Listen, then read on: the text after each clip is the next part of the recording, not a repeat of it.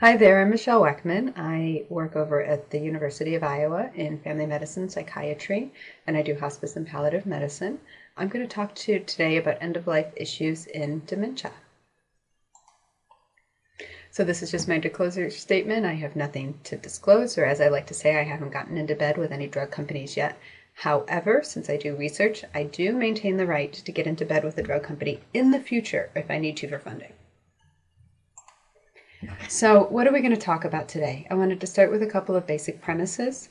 So first, dementia, as you guys all know, it's a progressive neurodegenerative life-limiting condition that's been, as we are aging as a society, been increasing in prevalence, and it has a series of complex needs. These patients are not always easy to take care of. Palliative care in general is not often well addressed in patients with dementia. In fact, it's often very poorly addressed. We don't do a good job of treating symptoms such as pain in these patients, and we often subject these patients to burdensome interventions, particularly at the end of their life when we should be focusing on comfort and things of that nature. So what is dementia? Just so we're all starting on the same playing field. So dementia is this gradual loss of memory combined with trouble with some other thinking skill. So maybe they have trouble planning what they're going to be doing a grocery list, doing their checkbook. But the thing that you have to also have is, in addition to problems with memory and problems with thinking, is you have to have a change in your ability to function. So you need impaired social or occupational function. So the dementia or those memory and thinking changes need to impact somebody's life in some way. So one of the things that we often notice is that dementia, where these problems are more evident to other people, to the family members, and may not be evident to the patient himself or herself. The other thing with dementia is you need to make sure that it's actually dementia. In some degrees, dementia is a diagnosis of exclusion. We need to look for other medical causes that are potentially treatable. So is there a depression going on that's causing the memory changes? Are they drinking a lot of alcohol that's causing the memory impairment? Do they have a delirium? So you want to make sure that nothing else is going on. And so this is just a brief slide talking about different types of dementia. The largest type that we think about is Alzheimer's dementia, followed by vascular dementia, and then Lewy body. That being said, I think this is simplistic in the sense of I think most dementias, or quite a few of them, are actually combined in the sense of you have a patient who has both vascular components and an Alzheimer's type dementia. Okay, so why do we care about dementia? So we care about it, or I care about it, because of its societal cost. So currently in America, 1 out of 3 patients over the age of 65 will die with dementia. Worldwide, we have over 35 million patients with dementia, and this number is only expected to increase. So over the next 40 years, they expect that number is going to increase to about 115 million. So as we get older, we're going to see more dementia as people are living longer. And how much does it cost? So the estimated cost for dementia in the United States alone in 2010 was $215 billion with a B. And just to break that down a little bit more, with Alzheimer's disease, Alzheimer's is believed to affect at the moment over 5 million Americans, which means 2.5 to 3 million spouses are impacted as well. And what does that cost us? That comes at a cost of about $56,000 per year per person. And if you think about somebody with Alzheimer's living for 8 to 10 years, that's more than $500,000 per person in costs for everybody that has Alzheimer's. So if I had a soapbox right now, I'd be standing on it. This is one of my soapbox slides. So I think it's incredibly important for us to think about dementia as a terminal diagnosis and to express that to patients and families, because that's exactly what it is. At some point, people with dementia stop living with that dementia and they begin dying from that dementia. And we'll talk a little bit more about that as we go on, because I think it's really hard for us to recognize when that dying starts, and I think it's crucially important for us to be able to recognize that. So this is another soapbox slide for me.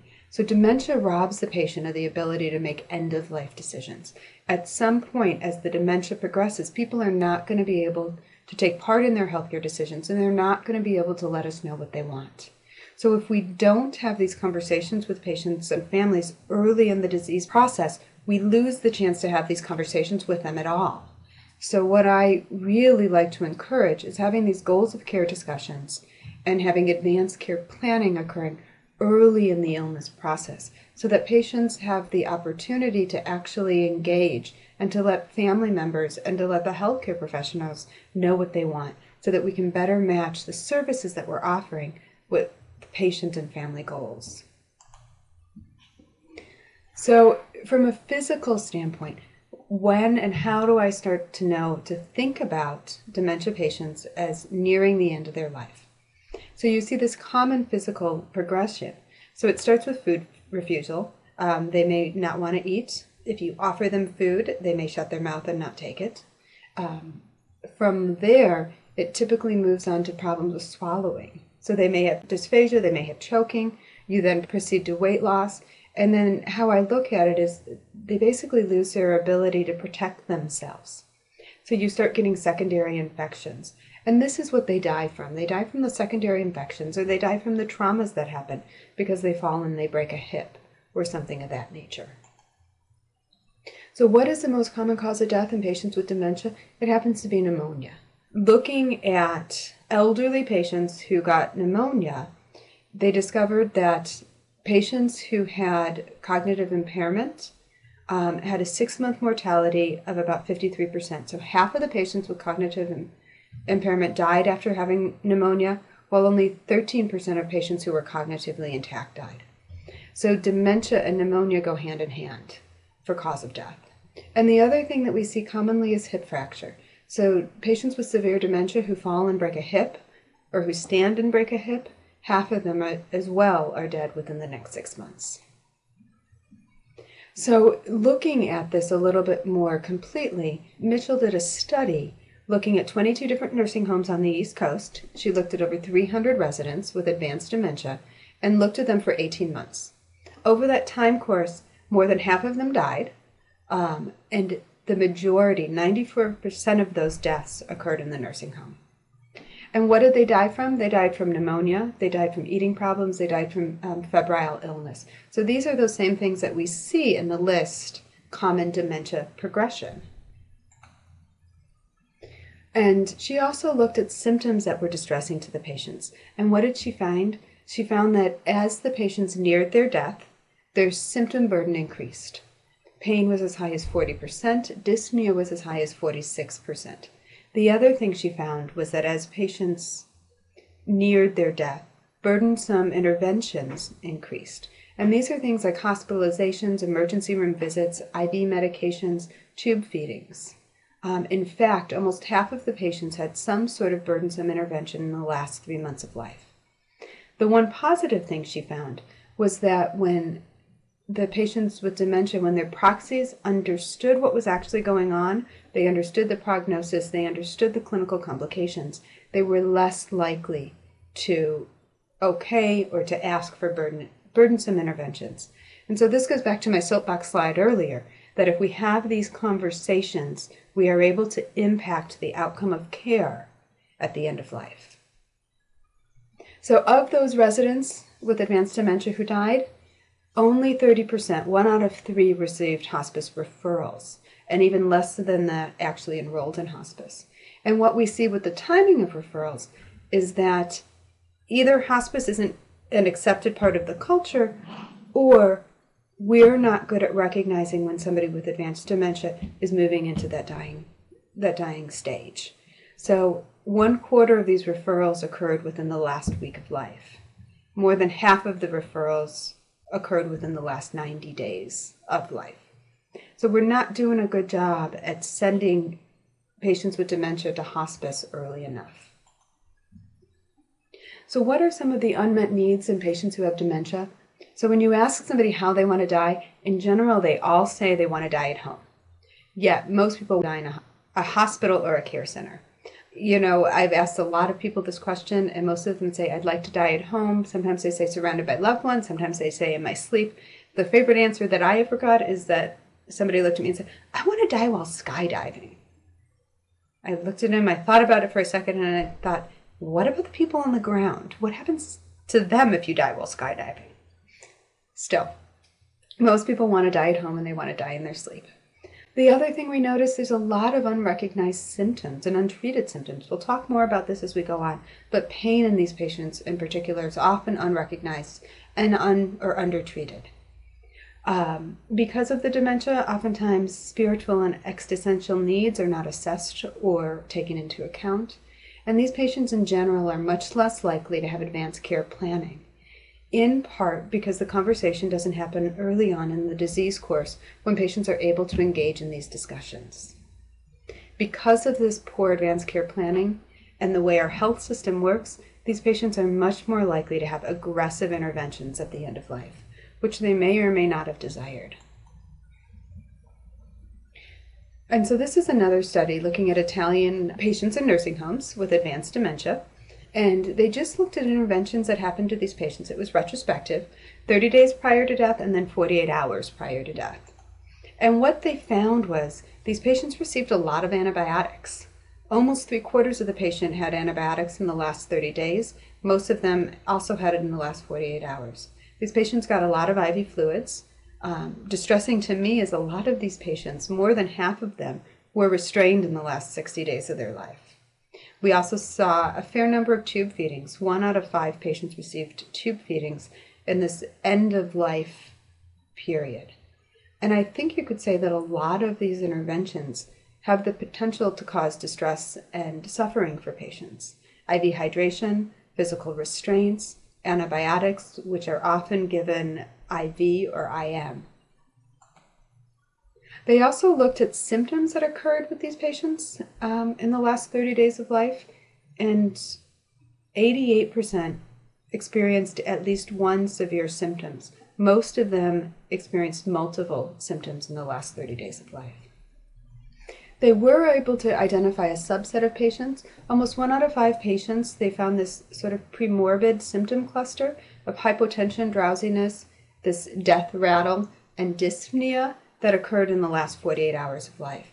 So sort of when they saw this cluster, they were able to say, okay, these patients are really nearing the end of their life.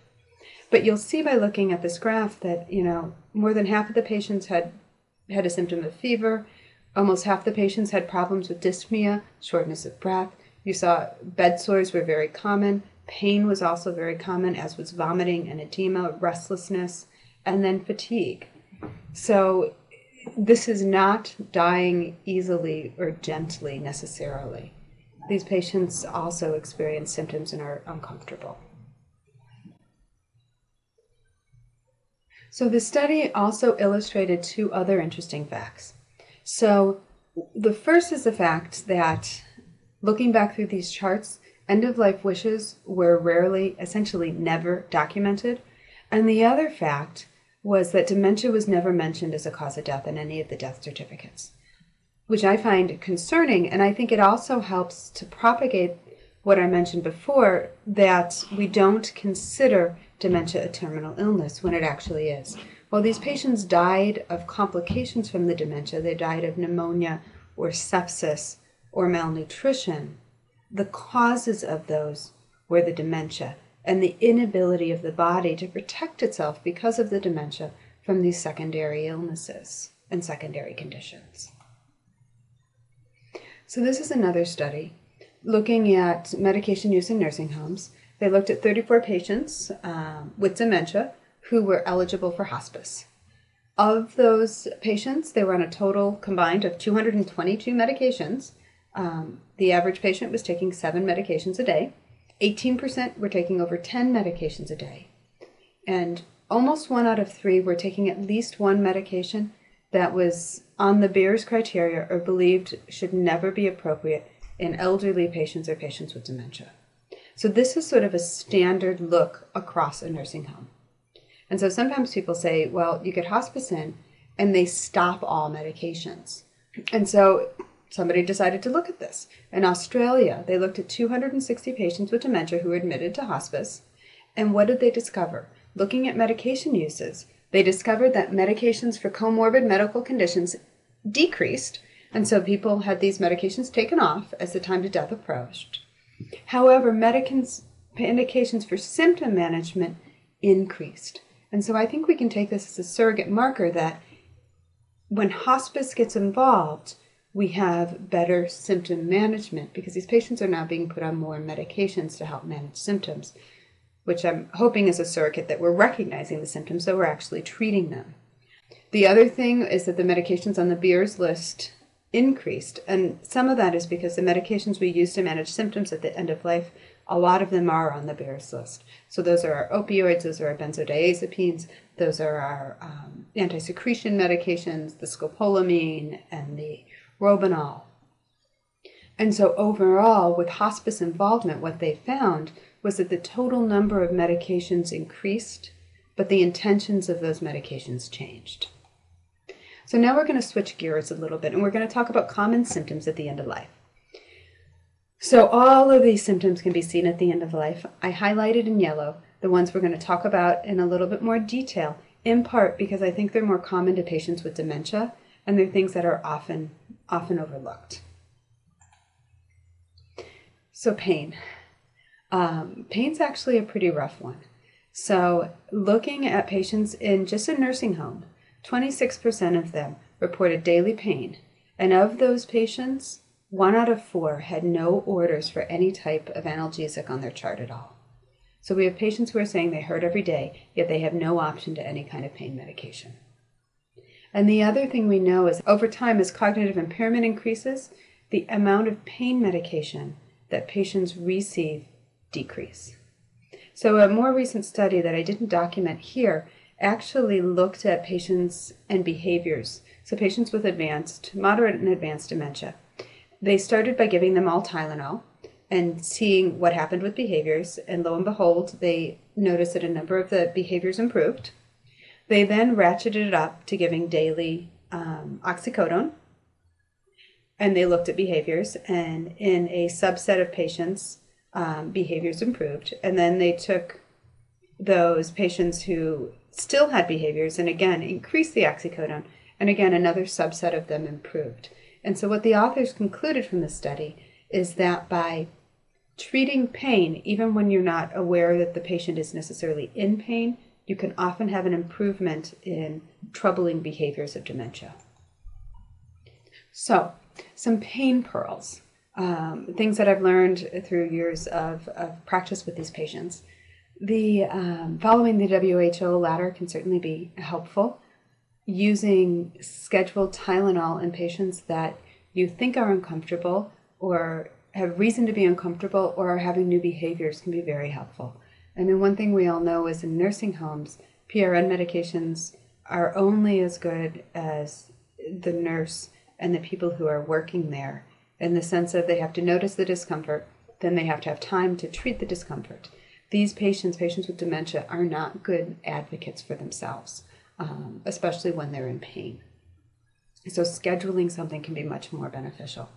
The other thing I'll often try, particularly when I think somebody's uncomfortable, or if I think that a change in behavior or a problem behavior may be due to unrecognized or unexpressed pain, is to use a trial of low-dose methadone. And when I say low dose, I mean 2.5 milligrams every night or even every other night. And I do this in a time-limited trial fashion, in the sense of I think about the behavior I'm targeting. So maybe I'm targeting vocalizations, and I will start the methadone with the plan of looking at vocalizations in 2 weeks. If vocalizations have improved, I'll continue the methadone. If they haven't improved, I may try something different. But I don't start the medication with the intention of keeping it on forever. I start it with the intention of treating something specific, so doing a time-limited trial. Another good opioid in elderly patients or patients with renal impairment is hydromorphone or Dilaudid, because it's not metabolized by the kidneys. And so you get less of those toxic metabolites that you can get from using other opioids such as morphine or OxyContin or oxycodone. So one of the nurses that I worked with for years had a little saying: the hand that writes for the opioid is the hand that writes for the bowel regimen. So anytime you put a patient on an opioid medication, you need to also put them on a bowel medication as well. We're using a lot of Miralax if the patients can tolerate that and they'll actually drink, 4 to 8 ounces in the morning. It's a great medication. Otherwise, I use Senna. I don't tend to recommend Colace because if you look at the actual data and the studies, it's no more effective than placebo. It's just a pretty little red pill or a little pretty red liquid, but it doesn't actually work to help with constipation. And then finally, patients that you need who are at the end of life to start an opioid on for pain or for dyspnea, I recommend concentrated morphine elixir. And that's a morphine solution that comes 20 milligrams per cc. So you can give a high dose in a relatively small amount. And it can just be given buccally right into the cheek or under the tongue. And it either trickles down the throat that way or it absorbs buccally to get good pain relief. And starting doses are 5 to 10 milligrams every hour as needed. I'd like to make sure you dose every hour because if you look at the Cmax of these medications, they really peak in 15 minutes and then they start wearing off with a half-life of about an hour. And so if you don't dose it often enough, you end up in that undulating, pain, treated pain that's so hard to treat in patients. If you're worried about the dose, start with 2.5 milligrams, but just use something. Morphine is very effective for pain and dyspnea at the end of life. So delirium, this is a subject that is near and dear to my heart. We see lots and lots of delirium in patients with dementia. So what is it? So it's essentially brain failure. It's this fluctuating mental status with problems with attention or concentration. Sometimes they have hallucinations, sometimes they don't. Sometimes the hallucinations are pleasant, sometimes they're not. But delirium is very, very common. Unfortunately, we need a high index of suspicion or we often miss it, particularly in dementia patients where the delirium is often hypoactive. How common is it in patients with dementia? We don't know for sure, but I believe it's very common. I know in patients at end of life, even without dementia, it's as common as 85 to 90%.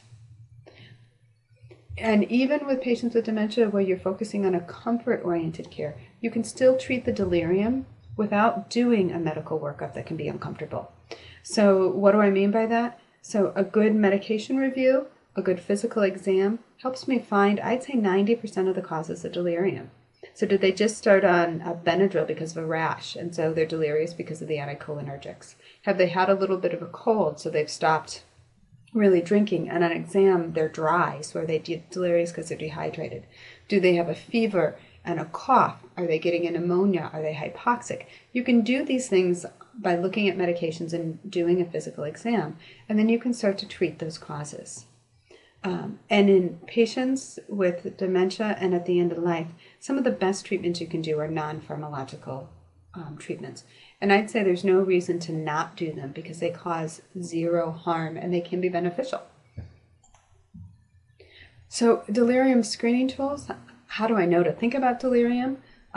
So the first thing is there a change from baseline? And the nurses, the family, the people who are around are the people who are going to give you this information. Is there a new behavioral change? In patients with dementia who are elderly, often we see a hypoactive delirium. So are they less active? Have their days and nights gotten confused? And then there's a screening tool called the CAM Confusion Assessment Method, ICU version. And I like this one because it has some very simple neuropsychiatric tests built into it. And if you Google CAM ICU, you can find it. Vanderbilt, there is the ICU delirium site. It has videos and it talks you right through how to do them. It's actually very simple.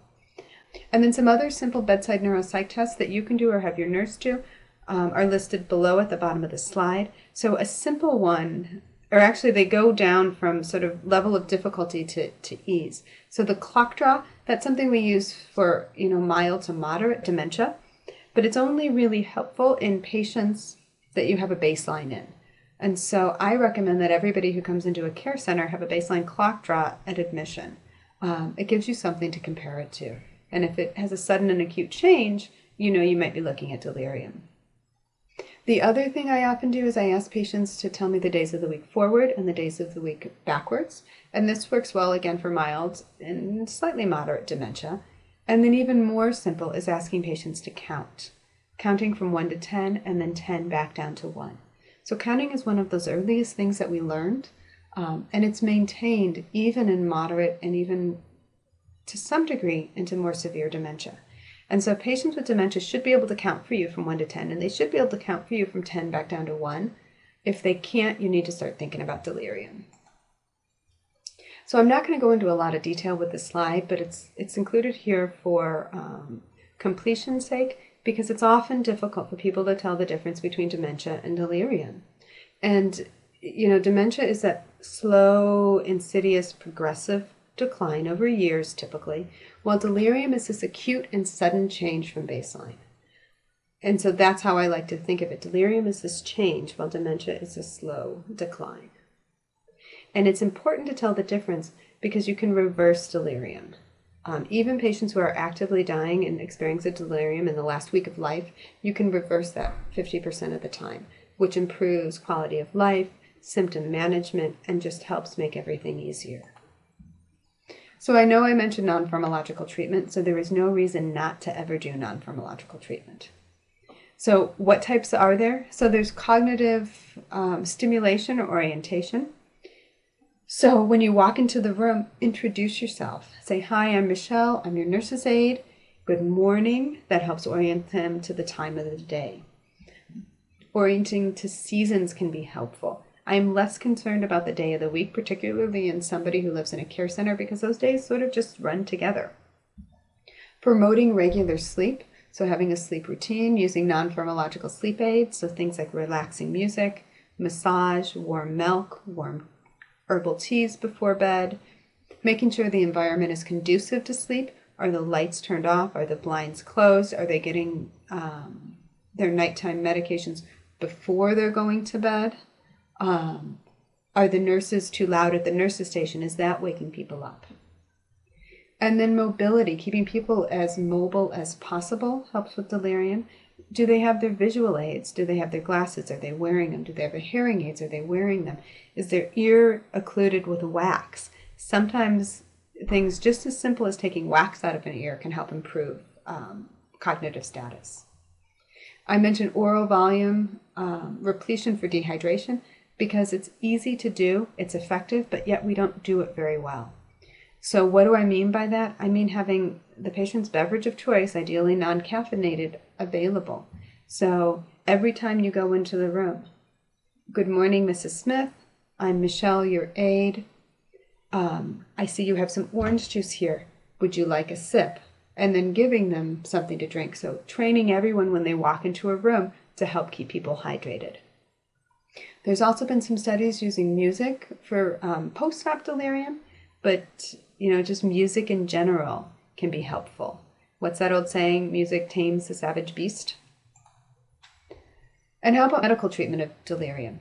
So there's some things you can do without adding medications. So medication simplification. So looking at the medications and saying, okay, do you still need this? Is this one that potentially can cause delirium? And the pharmacist can certainly help with this if you need help. But sometimes medications that were appropriate 5 years ago, we're no longer, as we get older, able to metabolize as well, or we're storing them in a different way. And so even though someone may have been on something for a period of time, they no longer tolerate it now. Opioid rotation, if you have somebody who's on an opioid, simply changing to a different opioid, so some morphine to OxyContin, can be very helpful, in part because of incomplete cross-tolerance. When you take and change opioids, you can usually decrease the total dose by about 25%. The other thing is sometimes I consider artificial hydration. Usually these are in patients who have a clear goal and I'm targeting something in particular. There's mixed evidence as to whether this helps or not with terminal delirium, but I have found it beneficial. I don't put IVs in these people. I actually use subcutaneous buttons and use a very old technique called hypodermocolysis, and that's where you run fluid at a relatively slow rate into the skin. So you put it in the abdomen, you can do it in the upper back, the upper legs, And the fluid goes into the skin through this little tiny sub-Q button, which is essentially the button that diabetics use for insulin pumps. It's got a little flange and then a little 1/4-inch button, or not button, but needle, tiny needle that just goes right under the surface of the skin. If they pull it out, it's no problem. It doesn't tend to get infected, and it's a great way to give some fluids, especially with older people who have poor IV access. And then if needed, you can do a trial of neuroleptics. So there are no medications that are FDA approved for the treatment of delirium. However, we tend to use antipsychotics. I tend to like the older ones. They have the most research, they're inexpensive, and we sort of know side effects. So low-dose Haldol can be effective. For patients who have an agitated delirium, may try chlorpromazine or Thorazine because it's a little bit more sedating. And I've been known to actually dose these as a continuous sub-Q infusion. So like you would give a PCA for chronic pain, I may give a Thorazine PCA for chronic delirium. And I've had some really good luck doing this with some older demented folks who've had delirium and bad behavioral problems. The one caveat I want to say is you do not see benzodiazepines here, and that is on purpose. Benzodiazepines are not indicated. In fact, they can worsen delirium unless you know you have a terminal delirium. And when I say terminal delirium, I mean a delirium that's present because somebody is actively dying. So if you have someone who is actively dying and showing signs of actively dying, using benzodiazepine to help control a delirium is appropriate. It is not appropriate at any other time because it can make that delirium significantly worse. And so delirium often causes behavioral disturbances in patients with dementia. In addition, patients with dementia do have behavioral disturbances without having delirium. So what are some of those? So disruptive physical behaviors. Sometimes people wander, they pace, they may be physically threatening, or they may be violent, they may be actually threatening. They may have verbal behaviors, they may be outbursts, or they may have disruptive vocalizations. And I think those are some of the hardest to manage. So what do you want to do? So try to figure out what's causing the aggravation and then remove it if you can. Think about things that can cause discomfort. So is the patient in pain? Is there a medical condition that's acting up? Are they hungry? Are they thirsty? Are there things like baths that are really upsetting? So maybe the pattern at the care center is to give a bath Monday, Wednesday, Friday, and baths are really upsetting. So why do you need to do a bath 3 times a week? Maybe you can agree to do a bath once a week or once every 2 weeks. It's also important to remember that this is not the time to teach. Patients with dementia don't have the capacity to be logical or to necessarily learn or understand new things. It's much better to try to distract and to get them doing something else. How about some common psychiatric symptoms in dementia? So we often see personality changes, we can see apathy, we can see irritability, we see mood changes. They're often sort of withdraw and lose interest in doing things, and we see psychosis of varying forms. And so what psychiatric things do we see? We see anxiety, we see depression, we see suspiciousness and delusions and paranoia, we see agitation and hallucinations. So just to give a little more detail on some of these. So anxiety, I typically see this earlier on in patients with dementia, and as the dementia progresses, the anxiety improves. We often see it with depressive symptoms, but these are the patients that are just really apprehensive. They don't really know where they are, they don't know when they are, they don't know sometimes who they are. Oftentimes they feel like they need to do something, but they don't know what it is they need to do. They're easily distracted. They may have repetitive motions, they may have hand wringing, they may have pacing, and some of those repetitive motions are things that I do see more later in the dementia that can be a marker of sort of unable to be defined or expressed anxiety. How about depression? So again, this is a little bit challenging because the beginning stages of Alzheimer's look a lot like people are depressed. They often become flat, they often become apathetic, they may be tearful, they lose interest in things. Depression is often a little bit more because oftentimes They have problems with appetite and weight loss. They may have problems with sleep. They may be irritable and anxious. So what do we do about these mood symptoms? So SSRI medications are a great way to start. So using low-dose citalopram or low-dose Zoloft every day can certainly help relieve some of the anxiety and depression that goes hand in hand with dementia. There's also been a recent study looking at citalopram, particularly with patients with moderate and severe dementia, to treat behavioral issues. And they found that low-dose citalopram, 10 milligrams a day, helped decrease behaviors, troubling behaviors in patients with moderate and advanced dementia. I'm not really sure why that is, but it certainly could be that these patients aren't able to express anxiety and depression in a way that we can understand, so they express them through their behaviors. We treat that underlying anxiety, depression, and their behaviors improve. So other medications that can be used, mirtazapine or Remeron is very commonly used. You use the low dose at bedtime because it helps with sleep and it can help stimulate appetite. So mirtazapine is a funny medication. It's anticholinergic at lower doses, and so the lower dose is more sedating than the higher dose. If I have somebody that's too sedated, I actually push the dose of mirtazapine to help with that. Bupropion can be used to help increase energy and to treat depression. I don't use it as much for anxiety because it can be a little bit stimulating because it acts at the dopamine center, and anxiety can get worse. But one caveat with Wellbutrin is you need to be cautious because it can increase your seizure risk. And then another medication you're going to see mentioned a whole bunch as we go through this is trazodone or Deseril, and a low dose at bedtime can help people sleep. It can help with restlessness, and I often recommend using a very low dose during the day for patients who are really anxious. So 12.5 to 25 milligrams every 4 hours for anxiety can be very helpful during the day without making them too sleepy. And then I also put on tricyclic antidepressants. I think they're good medications, and I don't shy away from them. I just use lower doses in older folks. And I do try to avoid amitriptyline because it's a dirtier medication. Nortriptyline, I think, is a better option. And there is some newer evidence using doxepin in lower doses for sleep in older folks. So how about psychosis and dementia?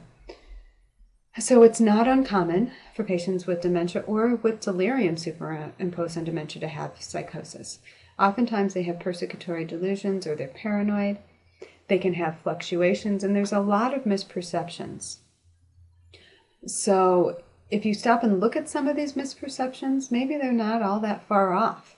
So oftentimes people will say they think their belongings are being moved or being stolen. When you look in a care center, the aide comes in and cleans the room, and may move things. There's other confused residents who may come in and take things. So they may be saying these which really have a basis in reality. Or this feeling that the food is poisoned or isn't safe. Again, this may have a basis in reality. We often crush the pills for older folks because they don't swallow so well, and we mix it with what? Applesauce, ice cream, and that makes them not taste like applesauce or ice cream. In fact, most of those pills taste pretty awful. That stuff tastes terrible. And so somebody who has limited cognitive ability doesn't understand why their chocolate ice cream suddenly tastes like something other than chocolate ice cream.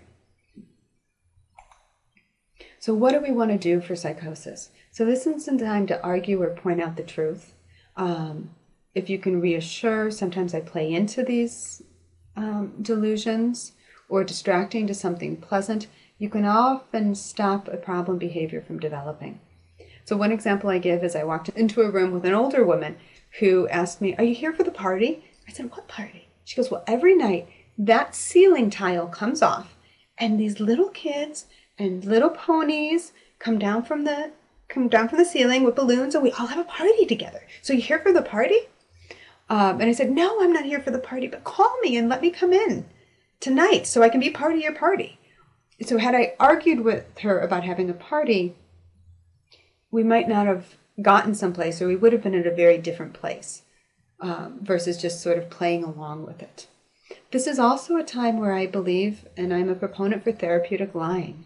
So sometimes you have somebody with dementia whose spouse or child or sister or somebody who has died, and they can't remember that fact. This is a time to say, "You know what, Jane? I'm sorry that your husband's not here right now. he's run to the store. Why don't you come over and help me with my paperwork? Or why don't you go and sit and do this activity? So not telling them repeatedly, so they repeatedly relive the pain that their husband has died, but rather telling them that their husband is out. Other things with psychosis, you want to look at the symptoms. Are they visual symptoms? Are they tactile? Are they delusions? Are they misperceptions? One example I like to use is in the hospital. We had a woman who was convinced that the angel of death every night came over and stood over her bed and just haunted her. And this went on for a number of nights. She couldn't sleep. She was getting more confused. This wasn't going well, except until one night when the resident walked in and realized that they weren't closing the blinds. And so there was a shadow coming in that the resident said on the wall actually looked like it could be this large hovering sort of figure. So we closed the blinds, the shadow went away, and the woman got better. She was able to sleep because she didn't have this misperception any longer and she wasn't fearful. The other thing with psychosis is you need to look at their medications or illnesses. Basically, do they have an underlying delirium that you could treat that's causing this psychosis? So medications for psychosis. I mentioned trazodone before. Low dose at bedtime can be helpful, or again, low dose during the day, particularly if there's anxiety or restlessness associated with the psychosis. And then low dose antipsychotics can be helpful. Tend to dose them at bedtime. Their half-life is about 24 hours, so you really only need to dose them every 24 hours. I have some of the older ones listed here. You can certainly use some of the newer ones, but again, there's no evidence that they're more effective than the older ones, and they tend to cost more, and they have a different series of side effects. So I just wanted to talk briefly about interventions that are ineffective at the end of life. So we've known for over 30 years that tube feeding is not effective for patients with advanced dementia. It doesn't prevent aspiration, and it does not prolong life. Where tube feeding is effective is in patients who have things like head and neck cancer, where they have a functional obstruction. In those cases, tube feeding can prolong life. However, in dementia, it is not helpful. And these studies, they truly are like 30 years old, and they've redone them, and there's no difference. And they do cause distress, tube feedings, pain and discomfort, as well as delirium and an increased incidence of people being restrained and tied down. Other things that are really shown to be ineffective at the end of life in patients with severe dementia are antibiotics. You saw in the earlier studies that up to 3/4 of patients received antibiotics in the last 2 weeks of life. Had they been effective, the patients wouldn't have necessarily died. These patients often have asymptomatic bacteriuria, and these are not reasons to use antibiotics either. And the other thing we're noticing is patients with severe dementia at the end of life, oral supplements don't tend to be effective, neither do appetite stimulants. So I just want to talk a little bit more about antibiotics since it is such a big thing and it's such a strong part of our culture. And there are risks to it that we don't consider. So there is a public health risk for using antibiotics indiscriminately. We are fostering antibiotic resistance, and this may become more and more of a problem in the future. And the benefits to individual patients with advanced dementia is actually quite low. So when we looked at over 200 nursing home patients with advanced dementia over the course of a year, 2 out of 3 of those patients received at least one course of antibiotics during that year, and many of them received multiple courses of antibiotics. And we're not using the old meds, we're using the big hitters. We're using the quinolones and our 3rd generation cephalosporins. And the other thing that they noticed in that study was that the majority of the antibiotics were given in the 2 weeks prior to death. Again, as I mentioned earlier, we're not good at recognizing when a patient with advanced dementia is dying and then moving the treatment course towards comfort and allowing that natural death. Rather, we keep trying to interfere and trying to medicate them better. And that study I mentioned before from the Italian nursing homes, 71%, so almost 3/4 of the residents received antibiotics in the last 48 hours of life. So how do I talk about antibiotics with patients and families, typically with families at this point? I educate and I talk about goals of care. And I let them know that antibiotics may not be able to achieve either the goal of life prolongation or the relief of symptoms. And we'll talk about that in a minute. So antibiotics have the potential to add suffering, particularly if they have to go to the hospital to get them, or if we're doing them IV or we're doing them IM, which we often are, or if we're trying to ask somebody who has problems swallowing to swallow this large pill. So they might not be helpful. And I often find magical thinking among families is, you know what, we just treat this pneumonia, we give them these antibiotics, and grandma's going to be back to where she was, 5 years ago before she had the dementia. They sort of grasp at straws and they're hoping for that miracle cure.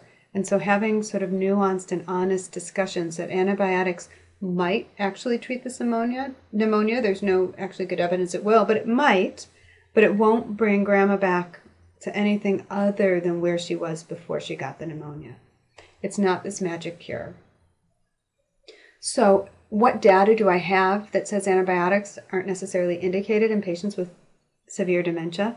So looking at fever episodes in 104 nursing home patients with Alzheimer's, this is back in 1990, a while ago, they found no difference in survival among those with advanced dementia treated with antibiotics and those treated with intensive comfort measures.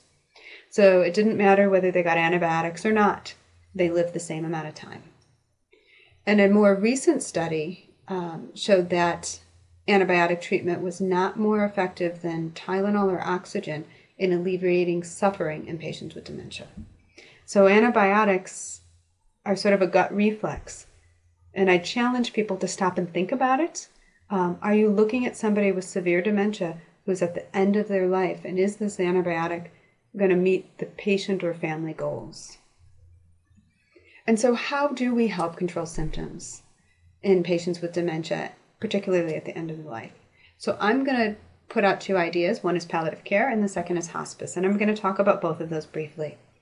So palliative care is a specialized team-based approach for patients with serious or life-limiting illnesses.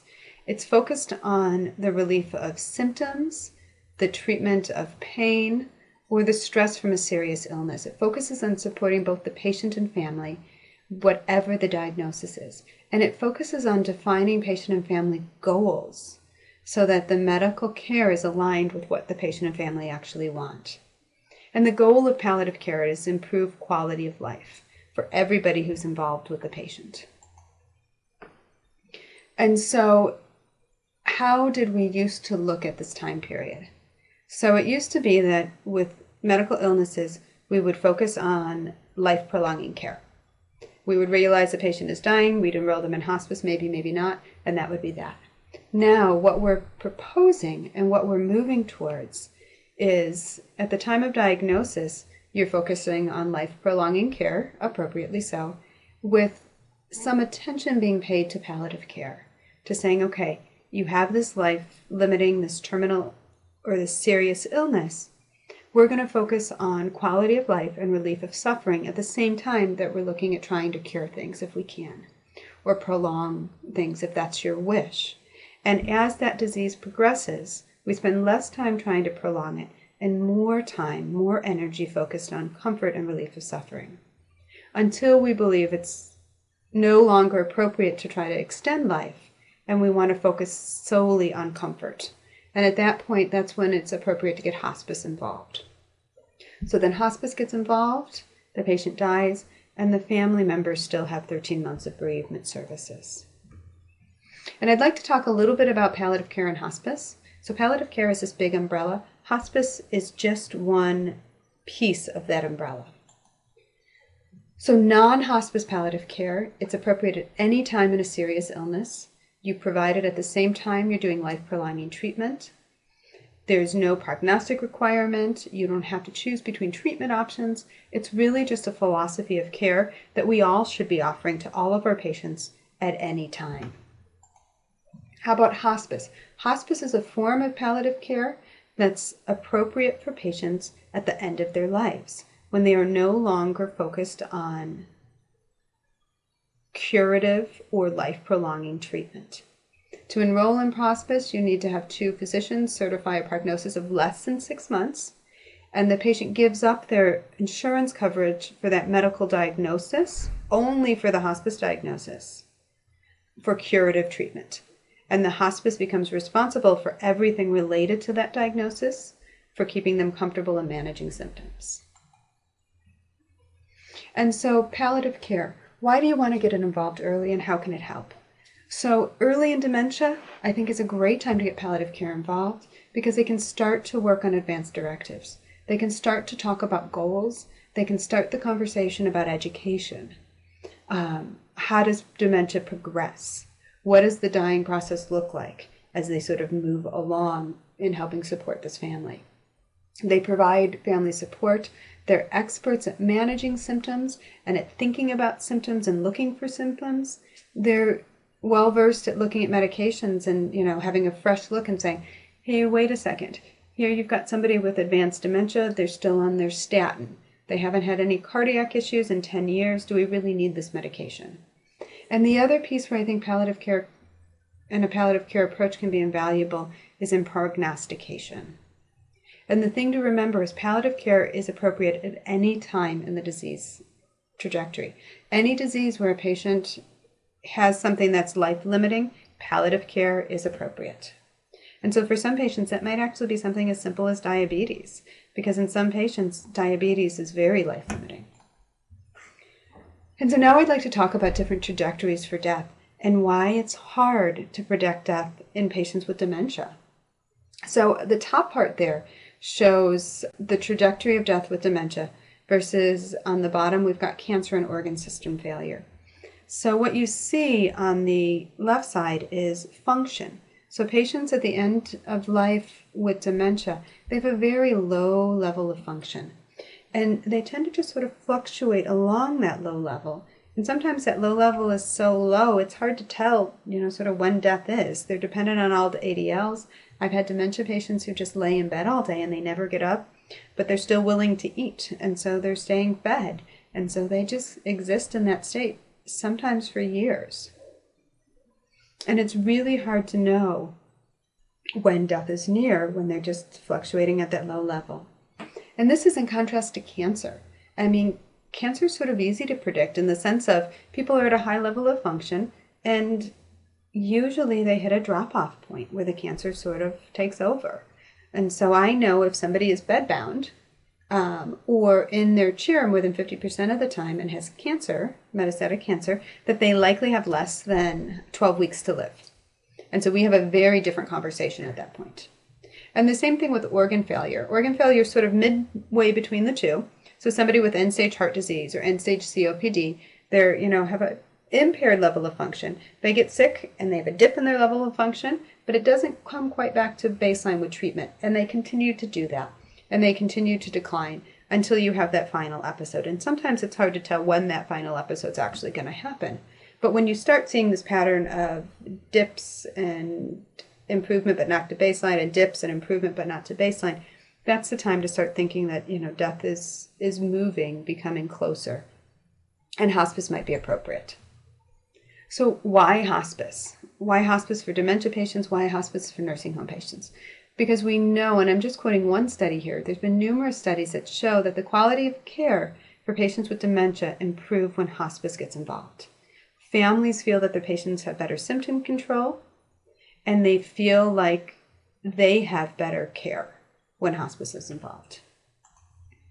And so what's the goal of hospice? The goal is an accompanied death for patients and their families, if that's what they want. I think the other goal of hospice is to help patients and families live as fully as possible in the time that they have left. And so hospice doesn't focus on dying. It actually focuses on living and helping people live and enjoy life as much as they can in the time that they have. And part of how they do that is excellent symptom control. So this is looking at patients when they're getting enrolled in nursing homes. So a study assessed patients at time of enrollment to a care center with dementia and found that one of them were at the end of life or close to dying at time of 1%, close to dying at the time of admission. And that of the patients who are enrolled, 70% die within the first 6 months. Looking at these numbers, it would be reasonable whenever you have a new dementia patient admitted to a care center, not for rehab, but for custodial care, to consider a hospice referral.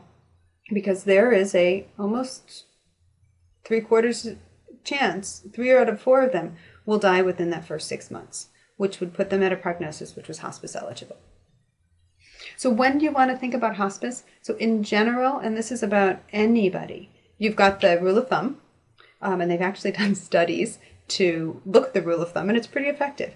If you think that this patient isn't going to be alive in 6 months, think about referring to hospice. But other sort of physical functional signs, when somebody's got moved to a bed to chair existence, if they have advancing stage 4 cancer, if they're short of breath at rest, either because of cardiac disease or lung disease, and in the cases of patients with dementia, if they're incontinent bowel or bladder, they're down to 6 words or less, or patients who are losing 10% of their weight in 6 months, and this is an unintentional weight loss. So how about dementia in particular? When do you refer to hospice? When somebody has a functional assessment scale of 7 or beyond, and we'll talk about that in the next slide. Basically, these are patients who are dependent on all of their ADLs, they're incontinent, they're unable to have any meaningful communication, and they've had some sort of life-threatening infection in the previous 12 months, or some sort of evidence that they're unable to protect the integrity of their body. So infection's one way to look at that, skin breakdown, bed sores, or weight loss. Those are all signs that the patient with dementia is starting to move down that dying process. So this is a FAST scale. It's what's commonly used by hospices. And so it starts all the way up at 1, people who, you and I, have no difficulties. And then it moves to forgetful. And then it moves to needing more and more help with first activities of daily living, and then needing full assistance and having incontinence.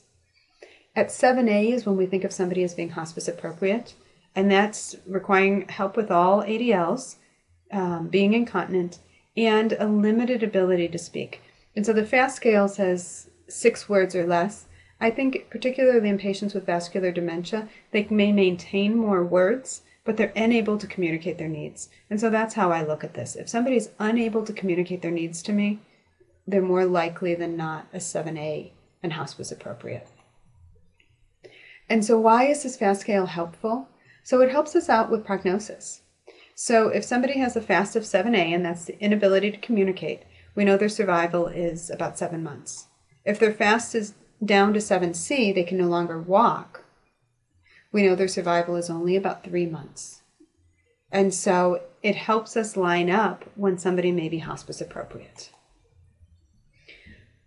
So that's sort of the end of my talk, but I'm just going to recap a little bit. So where did we start things? We started things with the fact that dementia is this progressive, neurodegenerative brain illness that's life-limiting. It's a terminal illness. It's becoming more common in our society, and patients with dementia have very complex needs that we're not doing a good job of treating. We're not managing symptoms such as pain, and we're subjecting these patients to burdensome interventions in the final days of their life. And for some patients, they actually want these interventions, and that's fine. But when you talk to people before they're demented, they often say, there is no way I would like to be like that. Please don't do those things to me. And so what do I want you to take home from this talk? So, back on my soapbox, I want you to discuss goals early in the disease course. So sit down and talk with patients and families with dementia and say, hey, we need to plan for the future. We know how this progresses, and we know you're going to get to the point where you're not able to make medical decisions and not able to actively engage in your care. And I know this is really scary, but help us make sure that what's important to you is honored at the end of your life. You need to aggressively monitor and treat symptoms in patients with dementia. You need to look for pain, you need to look for dyspnea, you need to look for bed sores, and you need to treat them when you find them. And when you have unexplained behaviors, look for delirium. Look for pain. Treat these things. Using palliative care principles, which is good symptom management, and having goals of care discussions can improve outcomes. And think about hospice as an option when patients require assistance with all their ADLs and they can't effectively communicate their needs, or if there's been some sort of sudden condition change. So I just want to say thank you very much for your time and attention, and I hope I wasn't too sedating and people were able to stay awake. Have a great day. Bye-bye.